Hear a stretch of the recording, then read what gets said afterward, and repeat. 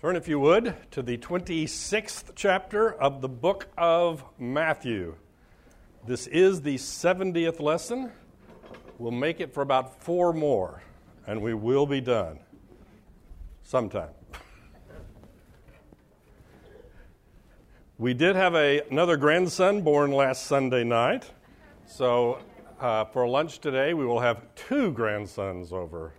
We've never had that before, so...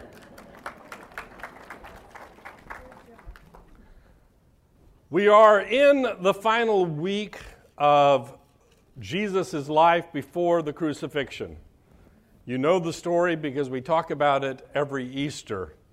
We spent a lot of time on his teachings, then we spent some time talking about the Last Supper, and then last week it was actually his arrest when they showed up in the garden after he was praying, and he was praying his well-known prayer, "If it's possible, let's do plan B. But not my will, but your will be done." And we had a long discussion last week regarding the fact that Jesus is in control of this situation. We are going to work through the trials today. In fact, we're going to read a lot of stuff today. We're going to work through the trials today, and you're going to get the feeling that he's just being dragged along from step to step to step. But remember that at any point in time, Jesus could stop it, and that was part of last week's lesson. When one of his disciples drew a sword and sliced off the ear of one of the priest's servants, Jesus said, "Stop it. Don't you know that if I wanted to, I could call down 12 legions of angels?" Somewhere in the neighborhood of 72,000 angels. And I could have put a stop to this if I wanted to, but I didn't. Yesterday in the car, I was listening to some lectures about Roman history, and they had a long discussion about Roman legions. You didn't want to mess with a Roman legion. How about a legion of angels?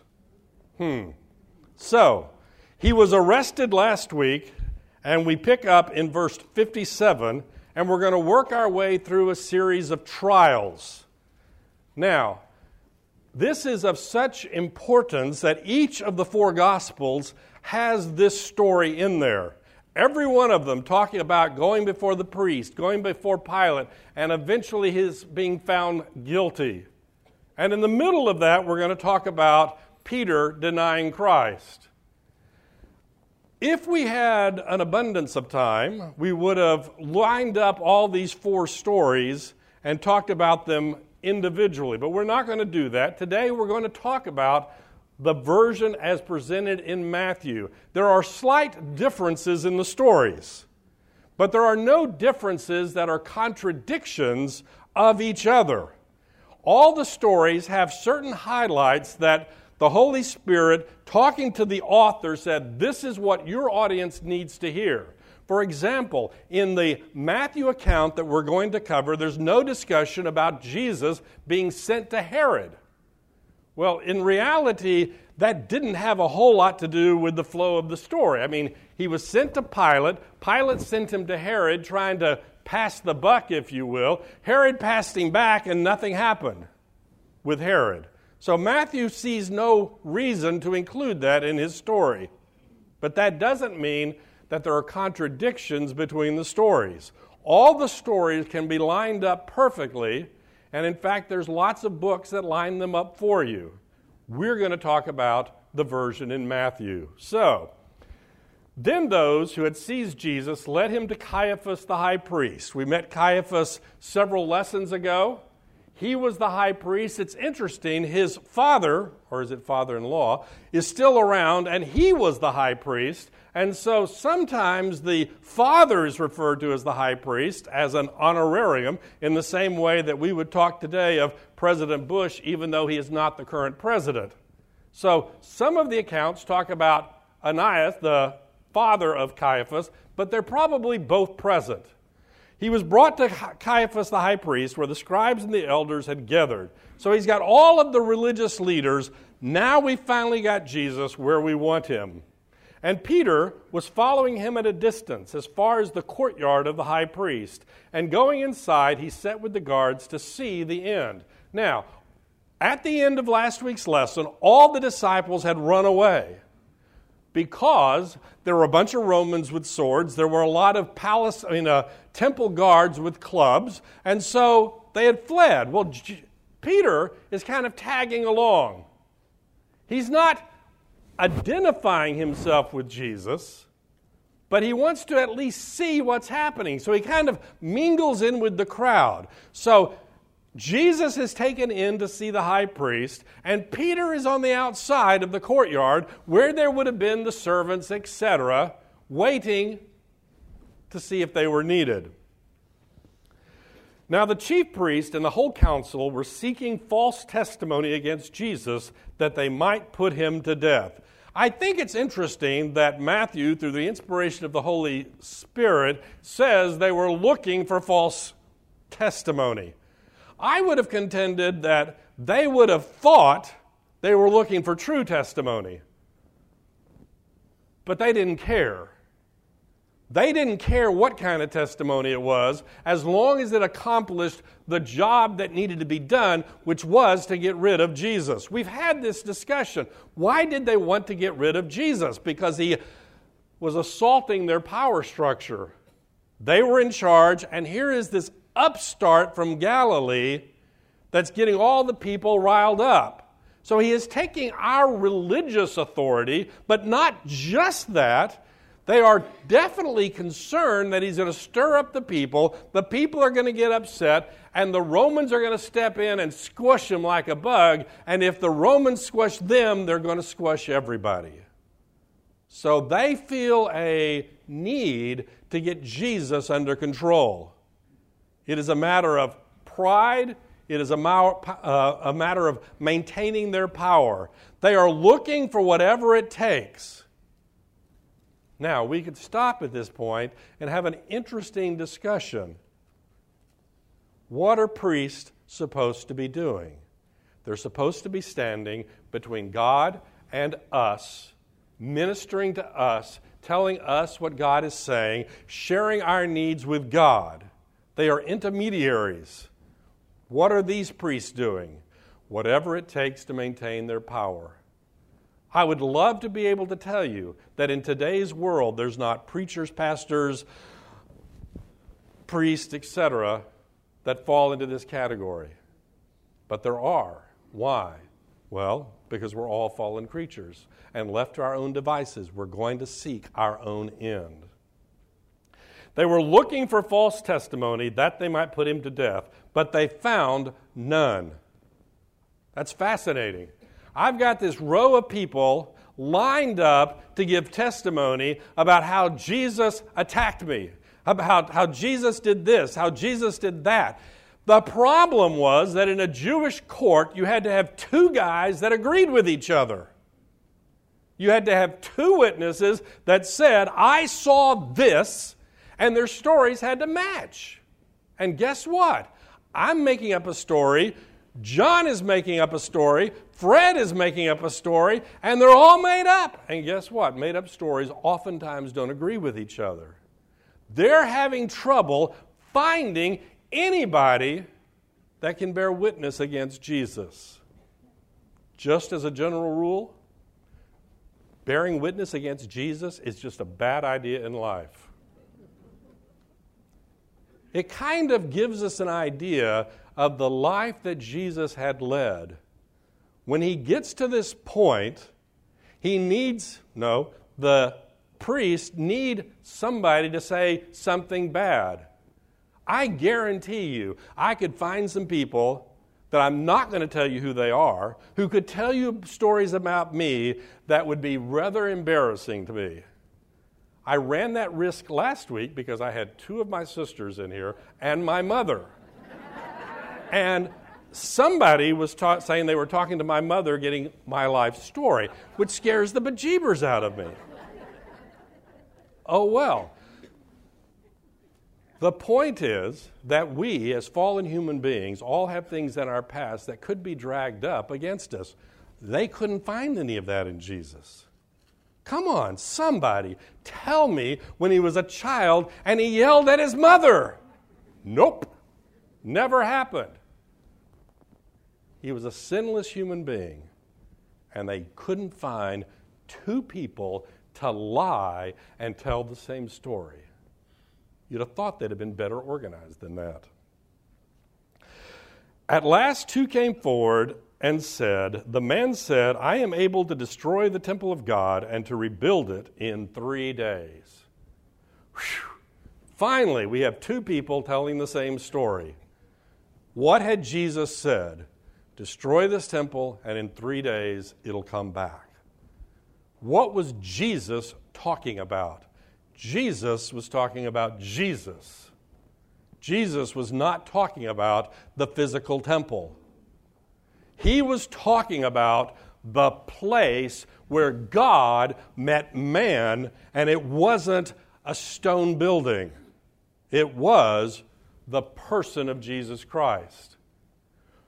In fact, if they had known what Jesus had told his disciples, which was that every stone of this physical temple is going to be torn down and scattered around, maybe they would have been ticked off. But instead, they are repeating a statement that in fact Jesus said, but they did not understand at all. And what did they see in this? Jesus is attacking our religious structures. And guess what? He was attacking their religious structures. It just had nothing to do with the physical temple. And the high priest stood up and said, have you no answer to make? What is it these men testify against you? But Jesus remained silent. That really ticked him off, right? He wasn't saying anything. And you think, well, he wasn't saying anything because he knew he was caught. No, he wasn't saying anything because he knew where this was going to go. But Jesus remained silent, and the high priest said to him, I adjure you by the living God, tell us if you are the Christ, the Son of God. Jesus said to him, you have said so, but I tell you from now on, you will see the Son of Man seated at the right hand of power and coming on the clouds of heaven. Then the high priest tore his robes and said, he has uttered blasphemy. What further witnesses do we need? Had Jesus spoken blasphemy? The answer is probably yes, in the eyes of the priest. Let's think about this. They finally come to Jesus and just ask him outright, are you the Messiah? Are you the one that we've been waiting for? I demand that you answer this question because I am the high priest. And Jesus said, you said it. But I'll tell you something. I'll tell you what you're going to see. From now on, you will see the Son of Man. Who is the Son of Man? Well, we know that Jesus usually, oftentimes, refers to himself as the Son of Man, to emphasize his humanity. You will see the Son of Man seated at the right hand of power and coming on the clouds of heaven. You will see the Son of Man in his power. Is this blasphemy? C.S. Lewis has an argument that he makes about Jesus that is very relevant to this discussion right here. You've heard it before, but I want to repeat it to you. Okay? Jesus is either a liar or a lunatic, or he's the Lord.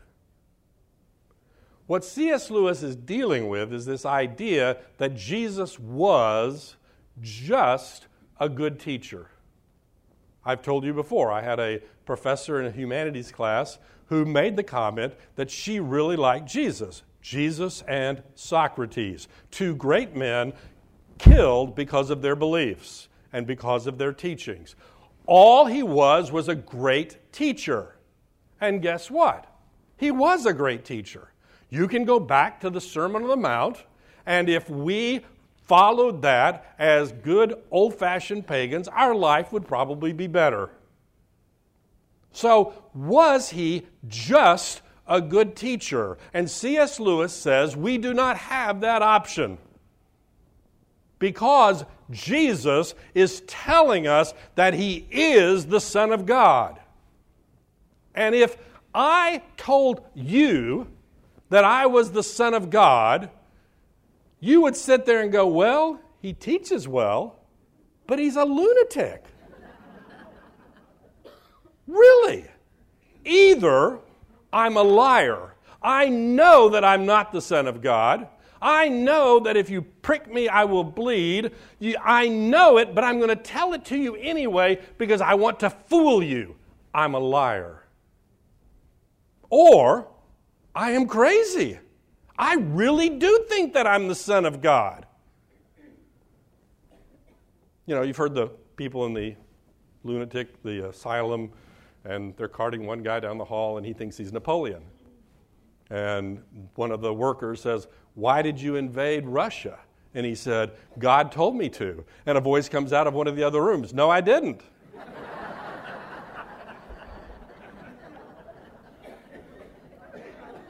If I really told you and tried to convince you that I was God, I would either go start a cult somewhere and find the handful of people who would believe me, or you would lock me up.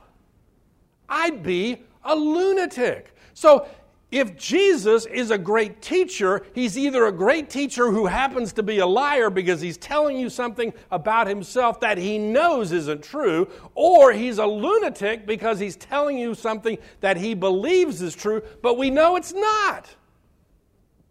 Or when he says he is the Son of God, it is because he is the Son of God. Did Jesus speak blasphemy? If you did not believe that he was the Messiah, then by equating himself with the Messiah, he is speaking blasphemy. But in his case, he's actually telling the truth, but they are not going to acknowledge it. This is the bottom line. Remember those parables that Jesus ended up with? The man lets out his farm and he goes on a journey and he sends his servants to collect the wages and they beat them up, and finally he says, "I will send my son because surely they will listen to my son." And he sends his son to collect the money that was due. And the people said, if we kill him, then everything that he owns will be ours. That's this story right here.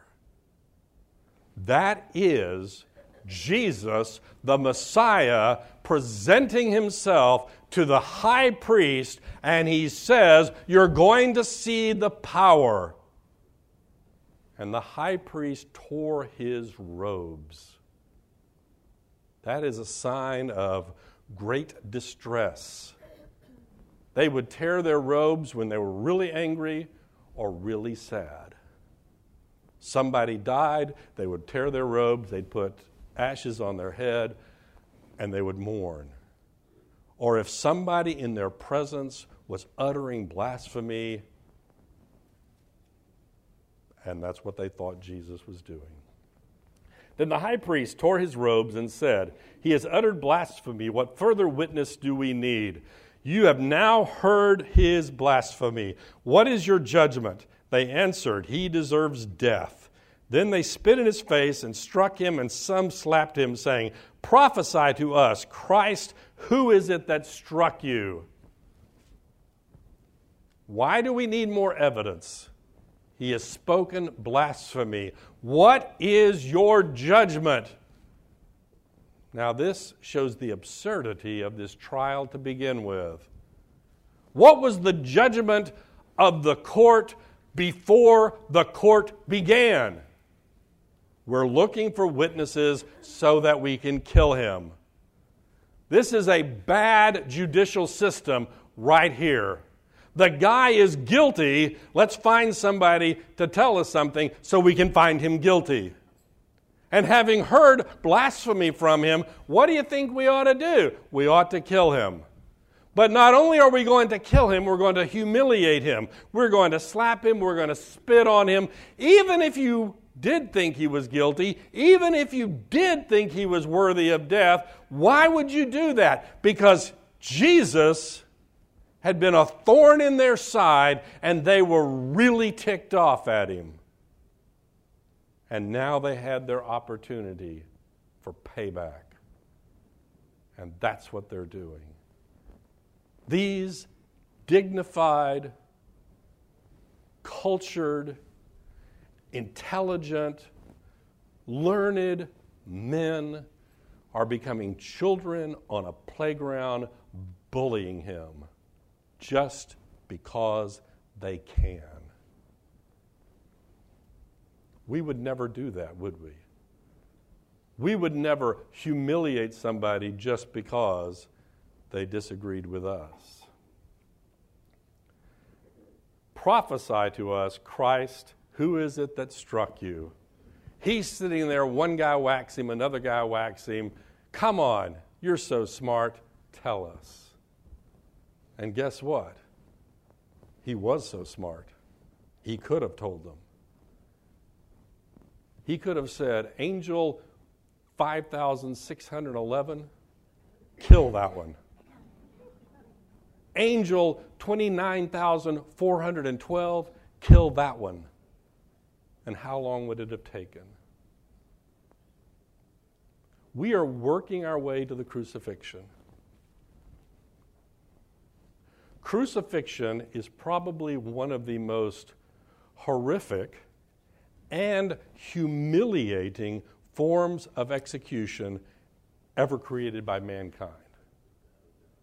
Now, I've read stories of even more horrible ways of killing people, but this one's pretty bad. You see, we are all into, okay, if we're going to execute somebody, we can't have what? Cruel and unusual punishment. The Romans wanted cruel and unusual punishment. They wanted someone to be humiliated. They wanted someone to be stuck up there so that the rest of the people would say, you don't want to mess with the Romans. That's what they were after. Let's remind ourselves over and over and over again. Jesus, the second person of the Trinity, the Son of God, humbled himself and became a baby. Sunday night, my second grandson was born, and we held him, and he is the tiniest, most helpless thing in the universe. He has no capability of taking care of himself. None. And that's what the Son of God did for us. But if that were not enough, he is going to allow himself to be humiliated from this point to the actual crucifixion is going to be one path of humiliation. Why? Because he is bearing the sins of you and me, and he's willing to do that as the Son of God. This is just the start of the humiliation. Now, Peter was sitting outside in the courtyard. You get this idea that they're getting updates, okay? They may be able to hear through the window what's going on. Other than that, there's probably somebody going, they just whacked him again. They pronounced blasphemy. They want to kill him. And the crowd outside is going, yeah, kill him. I don't know who he is, but kill him anyway. Could be fun. Now, Peter was sitting outside in the courtyard. A servant girl came to him and said, you also were with Jesus the Galilean. But he denied it before them. all saying, I don't know what you mean. Okay, get the picture. Peter is standing there, and this really big, tough Roman centurion comes up, sticks a sword in his head, and says, "You're one of them." Wait, that's not what happened. Some religious official comes up to him and says, No, that's not what happened either. He's sitting there around the fire, and this servant girl, no power, no strength, no influence, comes up to him and says, "Wait a minute, you're one of them. You look like you're from Galilee." And he says, "No way. Don't know what you're talking about. I'm just sitting here warming myself by the fire." And when he went out to the entrance, another servant girl saw him, and she said to the bystanders, "This man was with Jesus of Nazareth." And again he denied with an oath, "I do not know this man." It is interesting that in the Scriptures we get the denial, we don't get the oath, okay? We're PG all the way here.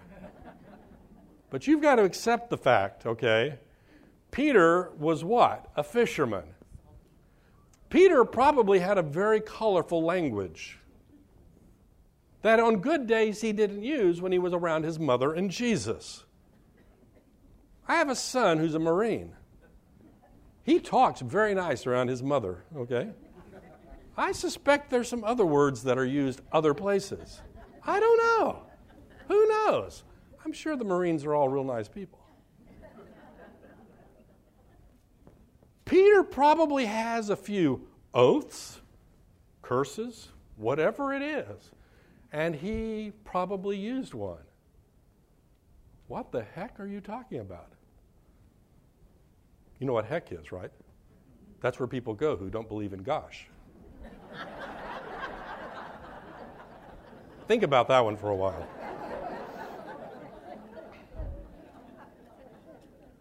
And again he denied it with an oath, "I do not know this man." After a little while, the bystanders came up again to Peter. "Certainly you too are one of them, for your accent betrays you." They knew that he was from Arkansas just because of the way he talked. I mean, let's face it. It's actually a modern phenomenon. This is not a joke. This is actually a modern phenomenon with modern TV.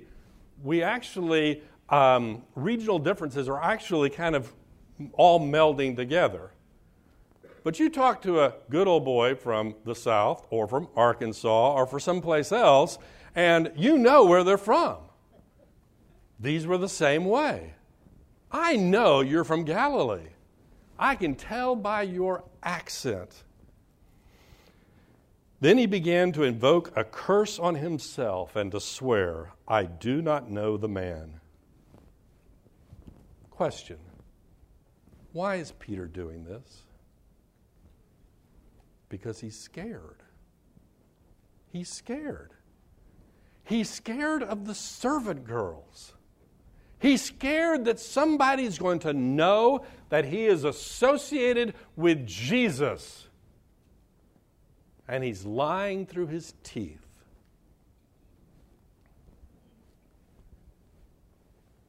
We talked about this 3 weeks ago because Jesus told them,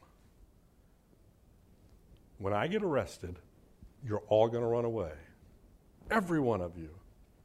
And Peter says, "Not me. I will stand by you to the death." Yep, you too, Peter. Before the rooster crows, you're going to deny 3 times that you ever knew me. But remember the promise. We talked about this 2 weeks ago. We talked about it last week. Afterwards, come find me. Do we realize how amazing that is? Afterwards, come find me. I'll be up in Galilee. Come find me. I don't care what you've done. I don't care how many times you denied me. I don't care how far you've run away. After it's all over, come find me. And here we have the proof of the resurrection. Wait a minute. How can we have the proof of a resurrection if he's not dead yet?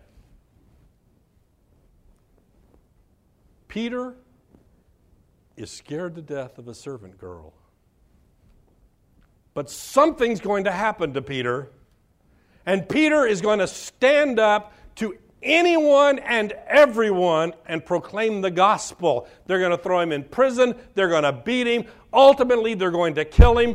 Why? What happened between scared to death of a servant girl and standing before anybody sharing the gospel? What happened? The resurrection. That is the only way you can explain what's going to happen in the life of Peter. At this point here, Peter is done. But Jesus is not done with Peter. Jesus still has something in mind. And immediately the rooster crowed, and Peter remembered the saying of Jesus, before the rooster crows, you will deny me 3 times. And he went out and wept bitterly. He knew that the game was over. He told me I would deny him. I denied him. He had been caught, and he knew he had been caught. There is no psychological game that he could play, go to good counseling, go to good therapist, take some good antidepressant drugs. There is nothing that he could do that on his own could bring him back to do what he's going to do in the book of Acts. There was only Jesus, and that's all it took. Back to Jesus. The high priest decided that he was worthy of death, but there's a problem. The Romans were in charge of the Middle East. The Romans gave the priest certain authority. You can arrest somebody, you can fine somebody, you can beat somebody, you can cast somebody out of the temple, but you can't kill them. The Romans themselves maintained control over the death penalty. And it wasn't because they were shy about using it.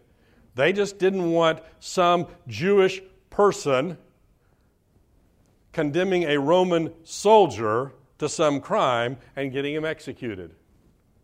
So they maintained that power to themselves. So what does that mean? If they're going to execute Jesus, they've got to get the Romans' permission.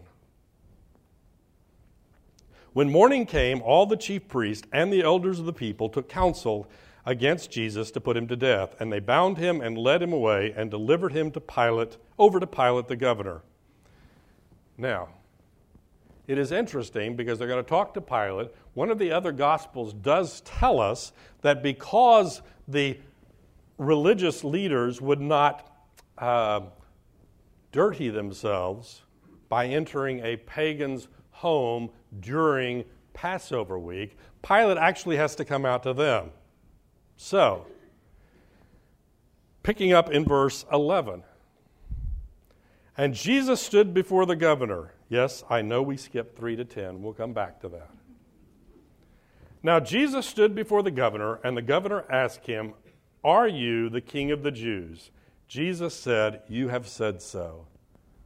Now, it's interesting to me because this is what he said to the religious leaders. What does it mean? Is it a yes or is it a no? He's just saying, well, that's what you say. But when he was accused by the chief priests and elders, he gave no answer. Then Pilate said to him, "Do you not hear how many things they testify against you?" But he gave them no answer, not even to a single charge, so that the governor was greatly amazed. Picture this. Pilate is a Roman governor.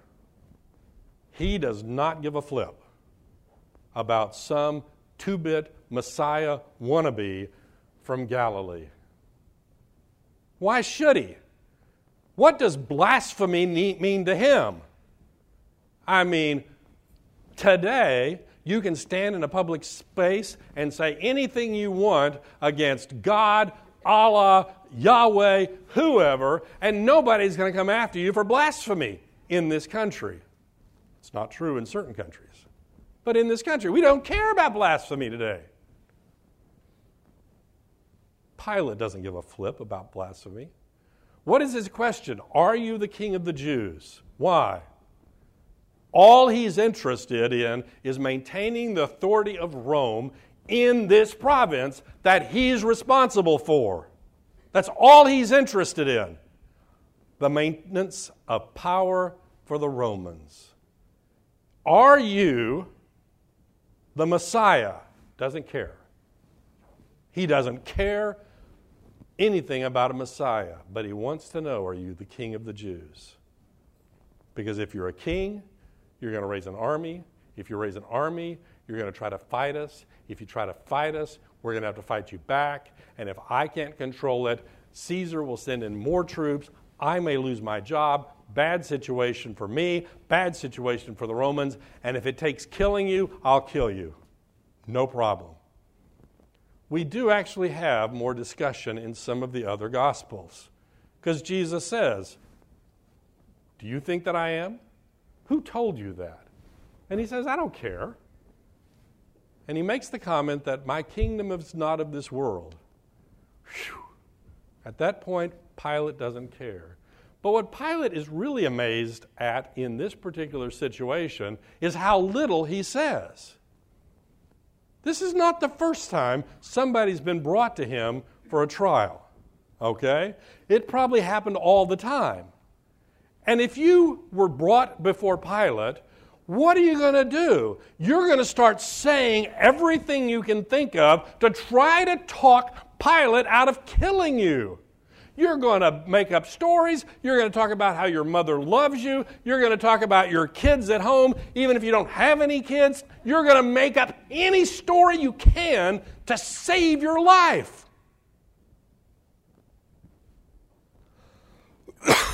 And Jesus just sits there. And Pilate's amazed. Don't you care what all these people are saying about you? And he just sits there. Why? Because he knows where this story's going. And Pilate doesn't. Caiaphas doesn't.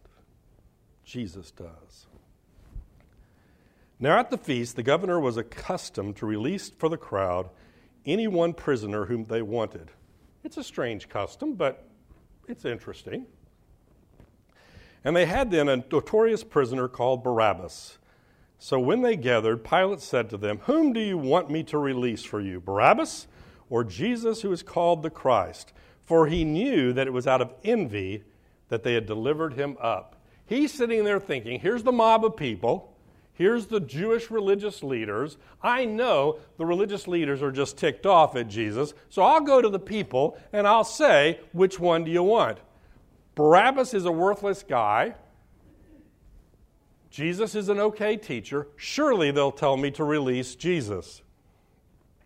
I've told you in here before that when I was growing up, we used to do a big Christmas pageant every year down at the convention center. And I remember rehearsing this scene one day, okay? This Roman soldier is bringing Barabbas in on the stage. Now, the individual we had playing Barabbas was a world-class karate expert. I mean, literally. I mean, he was in movies. He was a world-class karate expert. And this Roman soldier has this spear with a plastic tip on it. And just out of fun, I mean, this is rehearsal, he pokes him with the spear. So the individual playing Barabbas turns and he puts his foot right here and just holds it there next to the guy's head. And he just holds it there. That's what I remember of this scene.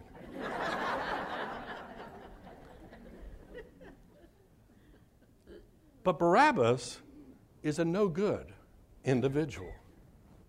Surely the people will want Jesus.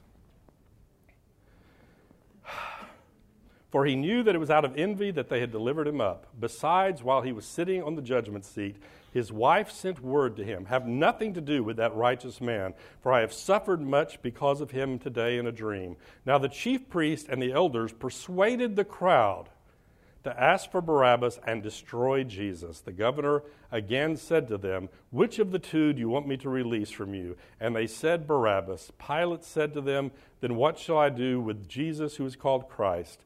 They all said, "Let him be crucified." And he said, "Why? What evil has he done?" But they shouted all the more, "Let him be crucified." So when Pilate saw that he was gaining nothing, but rather that a riot was beginning, he took water and washed his hands before the crowd, saying, "I am innocent of this man's blood. See to it yourselves." And all the people answered, "His blood be on us and our children."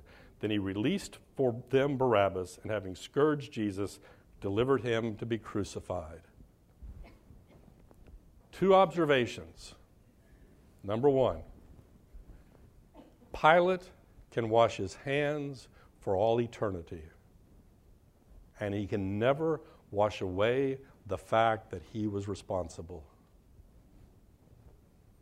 We do things that we know are wrong, and we think we can wash it away with water, and we cannot do that.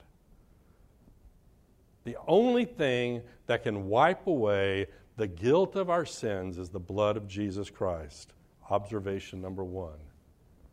Pilate is guilty. Observation number two. The Jewish officials say, "His blood be on us and our children." That phrase has produced horrible actions on the part of Christians throughout history because people have read it to believe that the Jewish community in total is responsible for the death of Jesus Christ. It is the blood libel. They are liable for the blood of Jesus, and whatever it is we do to Jews, it's okay because they killed Jesus the Christ.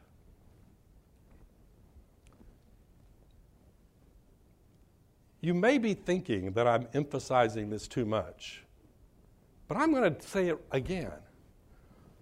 Who's in control of this situation? It isn't Pilate. It isn't Caesar sitting on the throne who's in charge of Pilate, who is in control of the known Mediterranean world at the time. It isn't these Jewish officials who think that they are protecting the goodness of their religion and their temple by killing Jesus. It isn't the Jewish crowd here saying, "Give us Barabbas instead of Jesus." It is God himself who is in control. And why is he doing it? To save us from our sins. Why? For God so loved the world. These Jewish officials are responsible before God for the sin that they have committed of condemning the Messiah to death. The Jewish people as a whole are only responsible for their individual responses to Jesus and the gospel, just like every Gentile, just like every other human being that ever lived. Your Jewish friend, co-worker is no more responsible for the blood of Jesus than you and I are, because Jesus willingly gave up his life for us. Remember, 12 legions of angels, Pilate's toast real quick. But Jesus said nothing. Why? For us. So when Pilate saw that he was gaining nothing, but rather that a riot was beginning, why did Pilate do it? Power. He didn't care about Jesus. He didn't care about him one way or the other. Now, his wife had sent a message to him. Don't have anything to do with this. Gentlemen, listen to your wives. His wife said, "I had this dream, and guess what? What did she see in her dream? I have no idea. We know what other people saw in dreams, angels descending, coming up and down. Who knows what she saw? But she saw, and she told Pilate, don't have anything to do with him. But Pilate was worried. And in one of the other Gospels, one of the religious leaders said the secret word. If you let him go, you're not really a friend of Caesar's. And that's all that it took. Power. He didn't care about justice, but he cared about maintaining his position in that society at that point in time. And so he handed him over to be crucified. He didn't hand him over to the Jews because they couldn't crucify him. He handed him over to a group of Roman soldiers. And that's where we'll pick it up next week. But we'll begin next week in verse 3. And we'll back up just a little bit. Let's close in prayer. Dear Heavenly Father, thank you that Jesus Christ was willing to submit to the humiliation of humanity in order to purchase our salvation. For it's in Jesus' name we pray. Amen.